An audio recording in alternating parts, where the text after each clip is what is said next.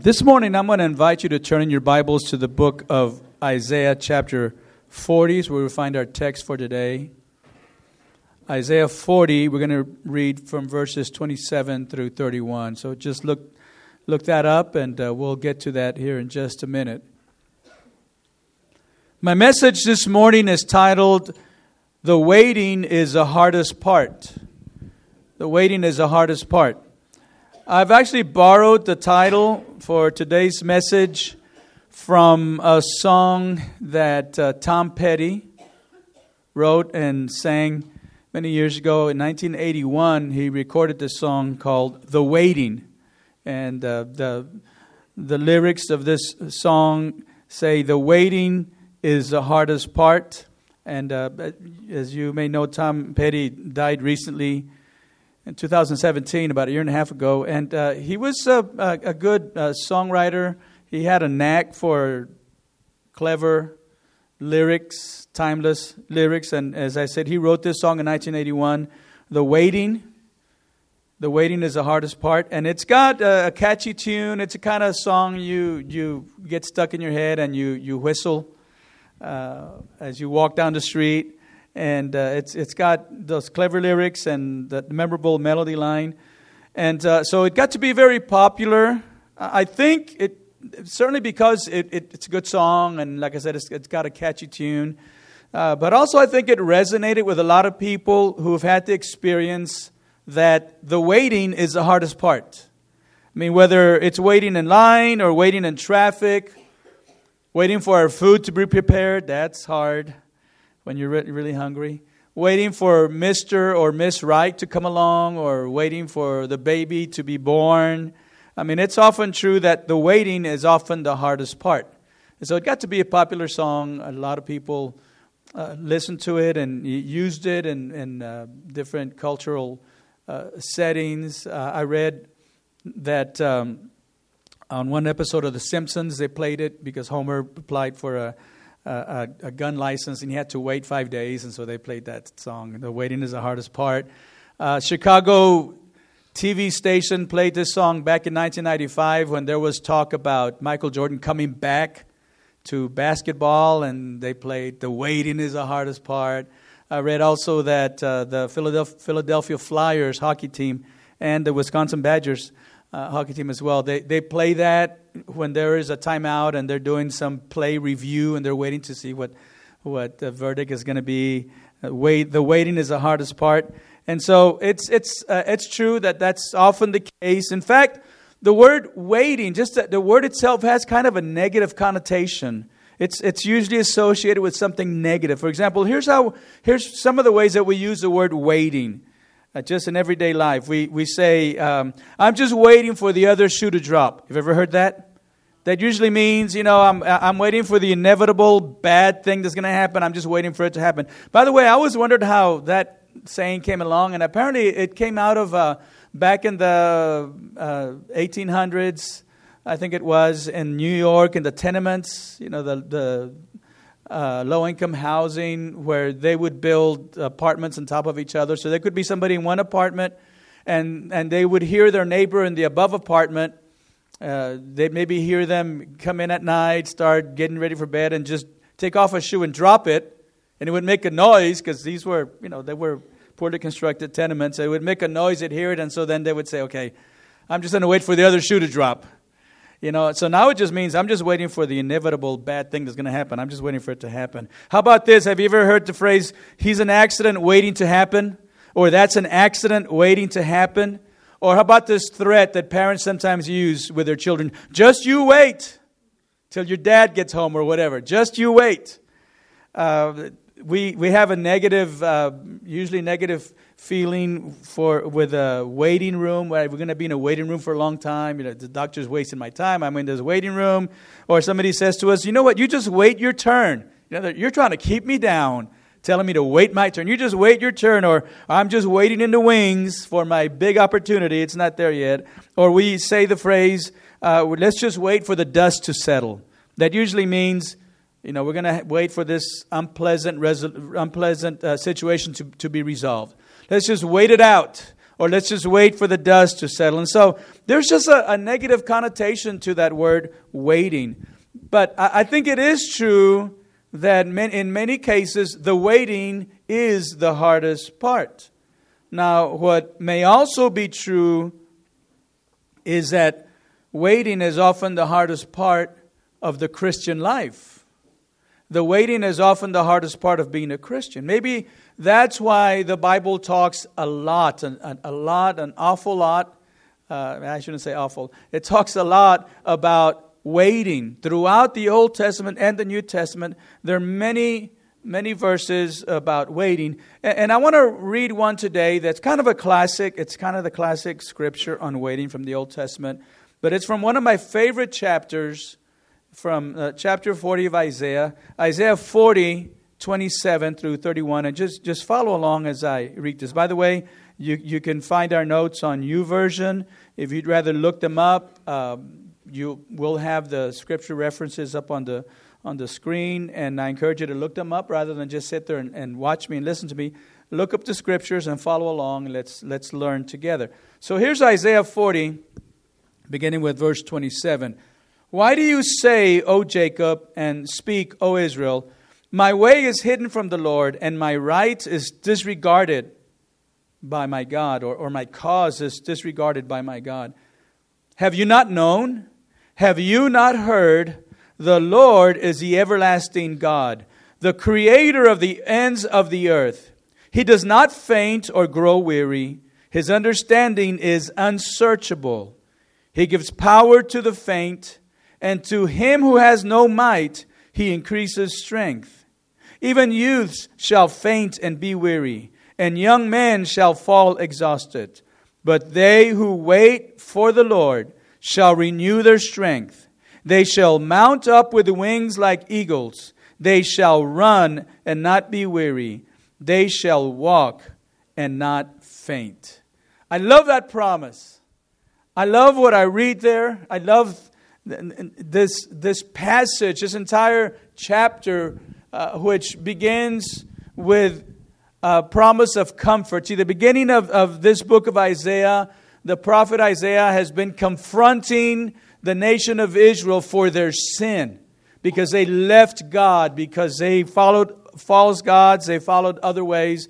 And so Isaiah has been confronting them for their sin, and he has been speaking judgment over them because of their sin. But now we see that beginning with this chapter 40, where he begins by saying, comfort my people. God is telling Isaiah, they're getting beat up, they're suffering the consequences of their sin, but it's time for them to be comforted. So he begins this passage now in which he's speaking words of comfort, and he says, if you wait on God, He's going to renew your strength. You're not always going to be hurting the way you are now, because waiting on God, when we talk about waiting on God, and if we speak about waiting on God, that usually means that something's not going right in our life. Waiting on God usually means that life isn't going well for us. Just like if we talk about, I'm believing God for a miracle, I'm expecting a miracle, and we talk about miracles, that means that we're in a position where we need a miracle, and things aren't great. Same thing here. We're reading about waiting on God, and that means that something's not going right, not going well for the Israelites. And they were in a very sad and painful condition because of their sin, because they had turned away from God to other gods. God had allowed them to be taken away as captives, be taken away to a far-off land, to Babylon. And so there they were in Babylon. They were feeling discouraged. They were away from their homeland. They were in captivity. And this is why they were saying, and Isaiah in verse 27 of chapter 40, he says to them, why are you saying my way is hidden from God? My cause is disregarded by God. He says to them, haven't you heard? Have you not known? Have you not heard? The Lord is the everlasting God, the creator of the ends of the earth. But they were saying, oh, God has forgotten about us. God doesn't care about us. Our cause is forgotten by God. In fact, in Psalm 137, In Psalm 137, here's what they say. These are the Israelites talking while they were in captivity. By the rivers of Babylon, we sat and wept when we remembered Zion. Zion was their homeland. There, verse 2, there on the poplars or on the willow trees, we hung our harps. For there our captors asked us for songs. Our tormentors demanded songs of joy. They said to us, sing us one of the songs of Zion. So while they were in Babylon, the ones who had captured them, their tormentors, were saying, sing us a song. And they were saying, how can we sing?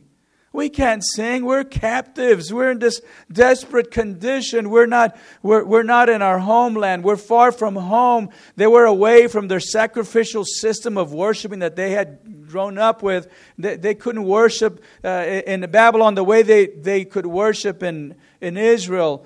And so they were saying, we can't sing. And they hung up their lyres or their harps on the trees. That was their sad condition. That was their very sad state of affairs. But then the prophet reminds them, Isaiah reminds them of God's power and God's compassion toward them. How He would renew them, how He would strengthen them. And in fact, the prophet seems surprised that the Israelites had forgotten this. That's why he says, wait a minute, have you not known? Have you not heard? Have you forgotten who you're serving? Who your Creator is? He's the everlasting God. He doesn't grow faint or weary. His understanding is unsearchable. He gives power to the faint. Even young people, as strong as and viral as they are, they get weak, they get faint, they get weary. But those who wait on the Lord will soar on wings like eagles. They will run and not be weary. They will walk and not be faint. Don't forget this. So he's reminding them, even though he seemed surprised that they had forgotten. But it really isn't unusual. I have found in my own life, it's not unusual to forget. Sometimes it's easy to forget because the waiting is the hardest part.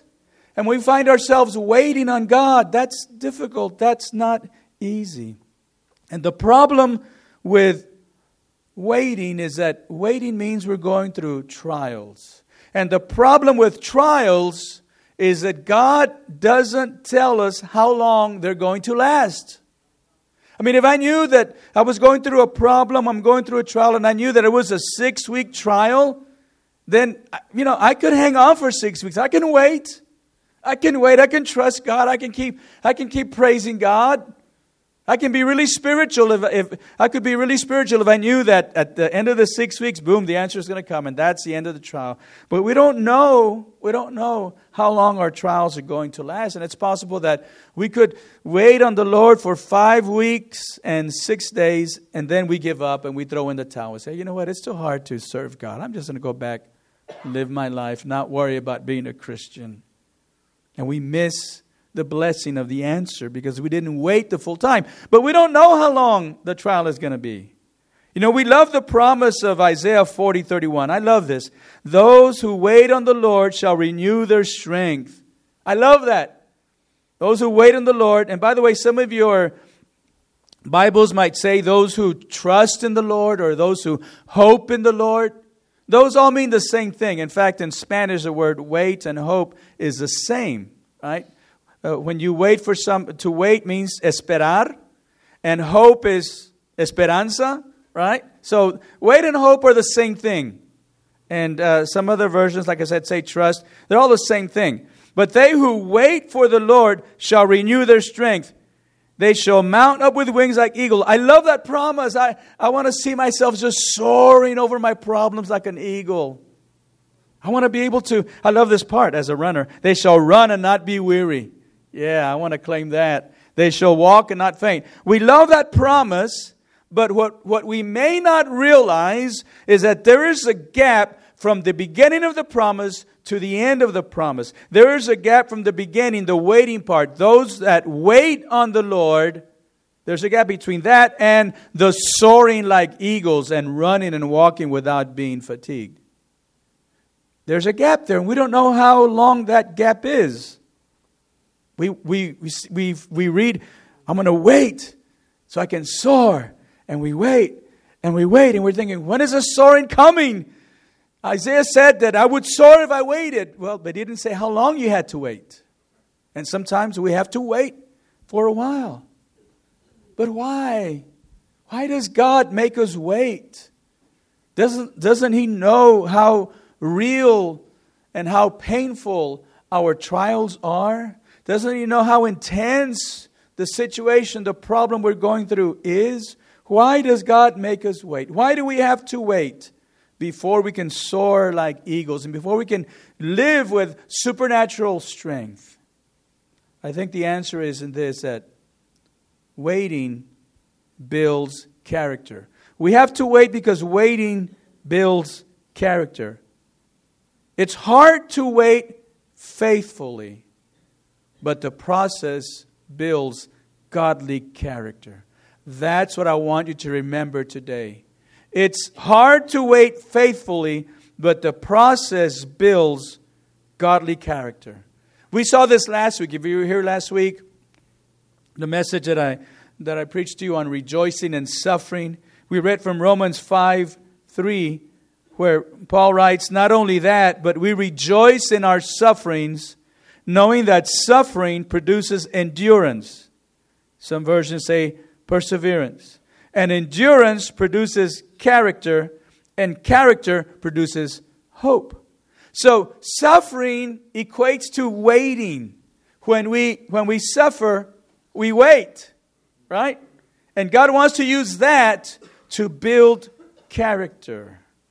It's hard to wait faithfully, but the process builds godly character. Now, we learn this truth throughout the Scriptures. We learn it from several biblical characters. For example, we learn from Abraham that waiting necessitates the passing of time. Waiting necessitates the passing of time. Abraham, you know the story of Abraham, many of you do. He lived, 4,000 years ago. And he still to this day, he's revered above most men who walked on the face of the earth. We recognize, we pray to the God of Abraham. We recognize what a great man he was. Well, what did Abraham do? What did he do that he's so respected and so revered? Did he conquer a continent like Genghis Khan? Well, no. Oh, so did he do something great, like maybe he ended slavery like Abraham Lincoln did in America? No, he didn't do that either. Oh, maybe he had some physical conquest. Maybe he climbed Mount Everest like Edmund Hillary. No, he didn't do that. So what did Abraham do that he is so highly revered? You know what he did? He waited. That's what he did. He waited. 25 years he waited. 25 unglamorous years of eating sand and believing for a son. Because God had told him that he was going to have a son. Even though he was 75 years old when he heard the promise, and 25 years, he's still waiting. Just think of the daily talking to yourself you have to do under those conditions to keep waiting for something that is humanly implausible, something that's based only on something that was said to you many years ago. What kind of convincing do you have to do to yourself? What kind of self-talk do you have to do? And yet, Abraham is one of the greatest men in history for simply believing God for a long time. He waited. As time passed by, he waited. And the waiting is the hardest part because it often takes a long time of waiting. But we've got to remain faithful in our waiting over the years. Don't give up too soon. Don't give up too soon. What if God has a 3-year waiting plan for you and you give up after 2.5 years? You missed the promise. You missed the answer. Abraham waited 25 years. How long are you waiting? How long are you willing to wait for God to answer your prayer? And what kind of godly character can God build in you if you wait on God for a long time? So from Abraham, we learned that waiting necessitates a passing of time. Then one of my favorite Old Testament characters is Joseph.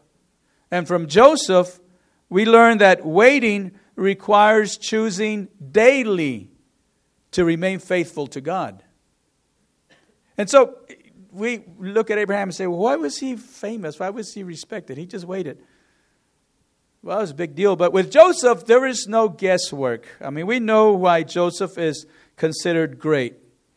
If you know his story, you know that his story is one of the greatest ones in the Bible. It's a true rags to riches story. How he went from being hated by his brothers and being sold into slavery and being throughout his lifetime accused of things he didn't do, being sent to prison for something he didn't do, and how in the end God raised him up to be the greatest man in Egypt, the greatest man next to only the leader of Egypt. But when you think of what he went through and how he was tested, we recognize that in order for him to suffer through what he went through and to continue to be faithful to God, he had to make a series of daily decisions to remain faithful to God. Because daily he had a temptation to turn away from God. Daily he had a temptation to curse God because of what he was going through. In fact, I love the way that the psalmist says this in Psalm 105, verses 18 and 19. This is the psalmist writing about Joseph. This is about Joseph. The previous verse tells us this. But verse 18 says that Joseph's feet were hurt with fetters, with chains. His neck was put into a collar of iron, until what he had said came to pass. The word of the Lord tested him. The word of the Lord tested him. How did the word of the Lord test Joseph? By giving him a daily choice between God's promises and the real world situations he was going through. Every day he had to choose. That was his test. Every trial. First, his brothers hated him. He had to choose to remain faithful to God through all that. Then his brothers threw him in a pit, threw him in a well. And he had to choose that day to continue to be faithful to God. Then his brothers sold him into slavery. He had to choose as a slave every day to be faithful to God. And then he was accused of sexual assault. He was totally innocent. He was thrown into prison after he had come out, and God had raised him up. And he was accused of that. He was thrown into prison. He had to choose to be faithful to God. Then he was forgotten by somebody that he helped by interpreting a dream, helped him to get out of prison. And he told him, remember me when you get up there. And he forgot about him. And he had to choose to be faithful to God. Waiting means we have to choose to remain faithful every day. Every day you'll have an opportunity to say no to God or to say yes to God. And some days may be harder than others, but it has to be a daily decision. Some days we might feel that we can wait on God forever. Oh, I'm just here, God. I'm patiently waiting for you. And other days we feel like, I can't go another day. I just can't go. I'm ready to throw in the towel, give up on God, and just live for myself. But either way, whether you feel like you could go on forever or feel like giving up, we have to choose correctly. We have to choose to remain faithful to God. And then get up the next morning and choose again. And the next morning and choose again. We can't take a day off. So, from Abraham we learn that waiting necessitates a passing of time. From Joseph we learn that waiting requires choosing daily to remain faithful to God. And finally, from Moses, we learned that waiting calls for persevering through the dull and mundane seasons. Through the dull and mundane seasons of our lives. It turns out that waiting was kind of like the secret sauce for Moses also. God used him to deliver his people from Egypt. But before all that happened, God made him wait. 40 years in the desert.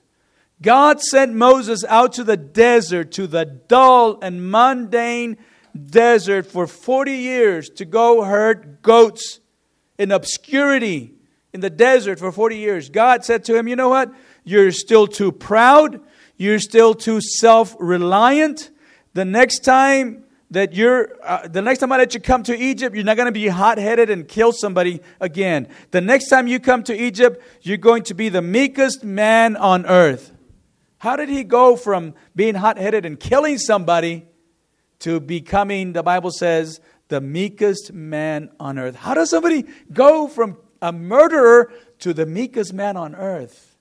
40 years of waiting is what happened to Moses. James says, and we read this last week too, James 1:2, consider it pure joy, my brothers and sisters, whenever you face trials of many kinds. Because you know that the testing of your faith produces perseverance. Let perseverance finish its work so that you may be mature and complete, not lacking anything. Let perseverance finish its work. If you're in a season of life where you're in a dull job, everything just is so mundane, so earthly, so dull, nothing, there's no excitement, and you say, God, I just got to get out of here. You know what? Just be faithful to God and wait and persevere through those dull seasons and let God do something in you. Persevere through those dull seasons and let perseverance finish its work in you. Maybe God says, okay, you're doing better, but perseverance has still not finished its work in you. You're still not mature and complete. You still need some more time in that season. And so like Moses, just do it. Just be faithful. Just persevere when you want to give up. You may not be at that job forever. You may not be in this season forever. You just persevere through the dull and mundane and let that perseverance finish its work in you. Your life doesn't have to be an exciting adventure every single moment of the day. You know that I have a little part-time job tutoring students from Latin America, primarily from Mexico, but also from some other countries. And I had a student a couple of years ago, and she was in an English class. And she had a very good English teacher, excellent English teacher. She was hard on them. She was very demanding, but they learned a lot. But this girl had a habit of saying, this is so boring. She'd just sit there. And instead of doing her work, she'd say, está bien aburrido. I would tell her, válgame, pues que quieres una fiesta cada día. You want this to be a party every day? This is school. Come on. Roll up your sleeves and get to work. Oh, pero está muy aburrido. Sometimes we get through those, we get into those seasons that things are, they're the dull and mundane seasons of herding goats in the desert. But those seasons will grow you in unimaginable ways if you learn to wait on God and to let perseverance finish its work. So, what trial does God have you in right now? Is it your job? Is your job a drag? Is it your spouse? Maybe somebody that's listening has a husband that is mean, that is cruel. I know it's shocking to think that some husbands are cruel and mean, but maybe that's the case. Maybe you're in bad health today. I mean, what if you're ready to give up? But what if there's a better job just around the corner, which you don't see yet, but God does? What if your mean husband, your cruel husband, is about to be witnessed to by somebody at work, is going to talk to them about God, and God is going to change their life?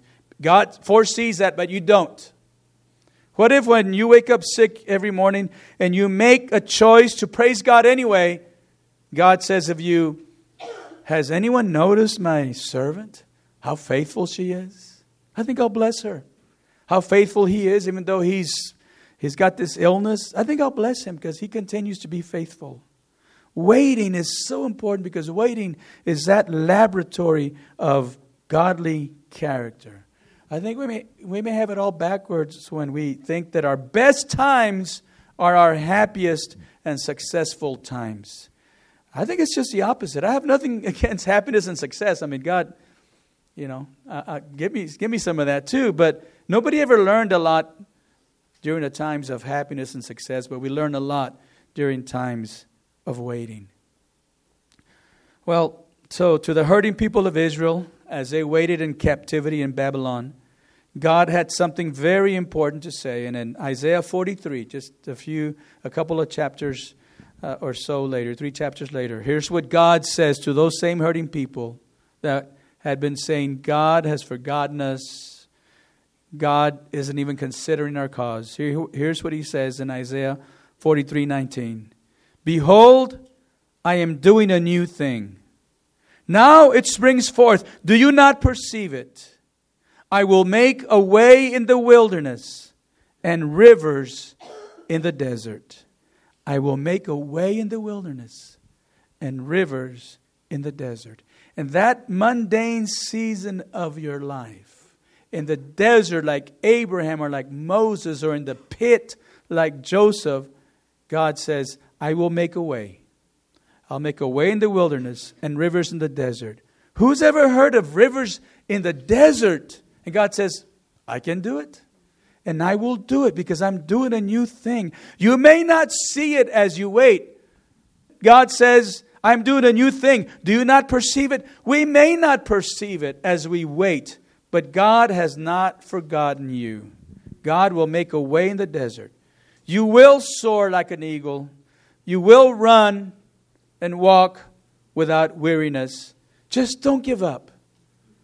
The waiting is the hardest part, but the answer is on the way. So don't give up. Learn to wait on God. I'm going to invite you to bow for prayer. And as I pray today, I want to pray for you this morning. If perhaps you're going through a season of waiting, and you could testify. You could testify to the waiting being the hardest part. So as we pray, I want to just ask, is there someone here this morning? You're going through a season of waiting, and it's gone longer than what you would like for it to go. But I want to pray for you this morning. Let me just see your hands. Just hands up if you're saying, I'm going through a season of waiting. Anybody else? Yes, several hands. Several hands. Let's call on God right now. You call on God, and I'll pray for you as well right now. Father, we thank you, Lord, that you are faithful to your word. And we know that our period of waiting is, though it may be the hardest part of our Christian life, it's not an insignificant part, but it's actually a productive part of our lives. You want to teach us to trust, to hope, to wait. You want to teach us to expect. And during this time of waiting, expecting, trusting, hoping, you want to do a work in us. So, Father, I pray for those that have raised their hands this morning saying, I'm going through a difficult season of waiting. Maybe they're saying, sometimes I feel like giving up. Sometimes I feel like just forgetting that I'm a Christian, just living for myself once again, without any regard to God or His Word. God, I pray that through your Spirit, that you would strengthen your children this morning who might be feeling that sense of wanting to give up. Help us to understand, help us all to understand the deep divine work you do in us when we wait on you. Father, I want to be able to soar like an eagle. I want to be able to run and walk without weariness. But I need to learn to wait. So I pray for each person who lifted their hands today. You alone know their situation. I may not know what they're going through. I may not know that season they're going through. But you know and you care. And help them to know that you care. Answer their prayer, God, as they continue to wait. Let perseverance finish its work in us and all of us today as we wait and trust in you. For we ask it all in Jesus' name.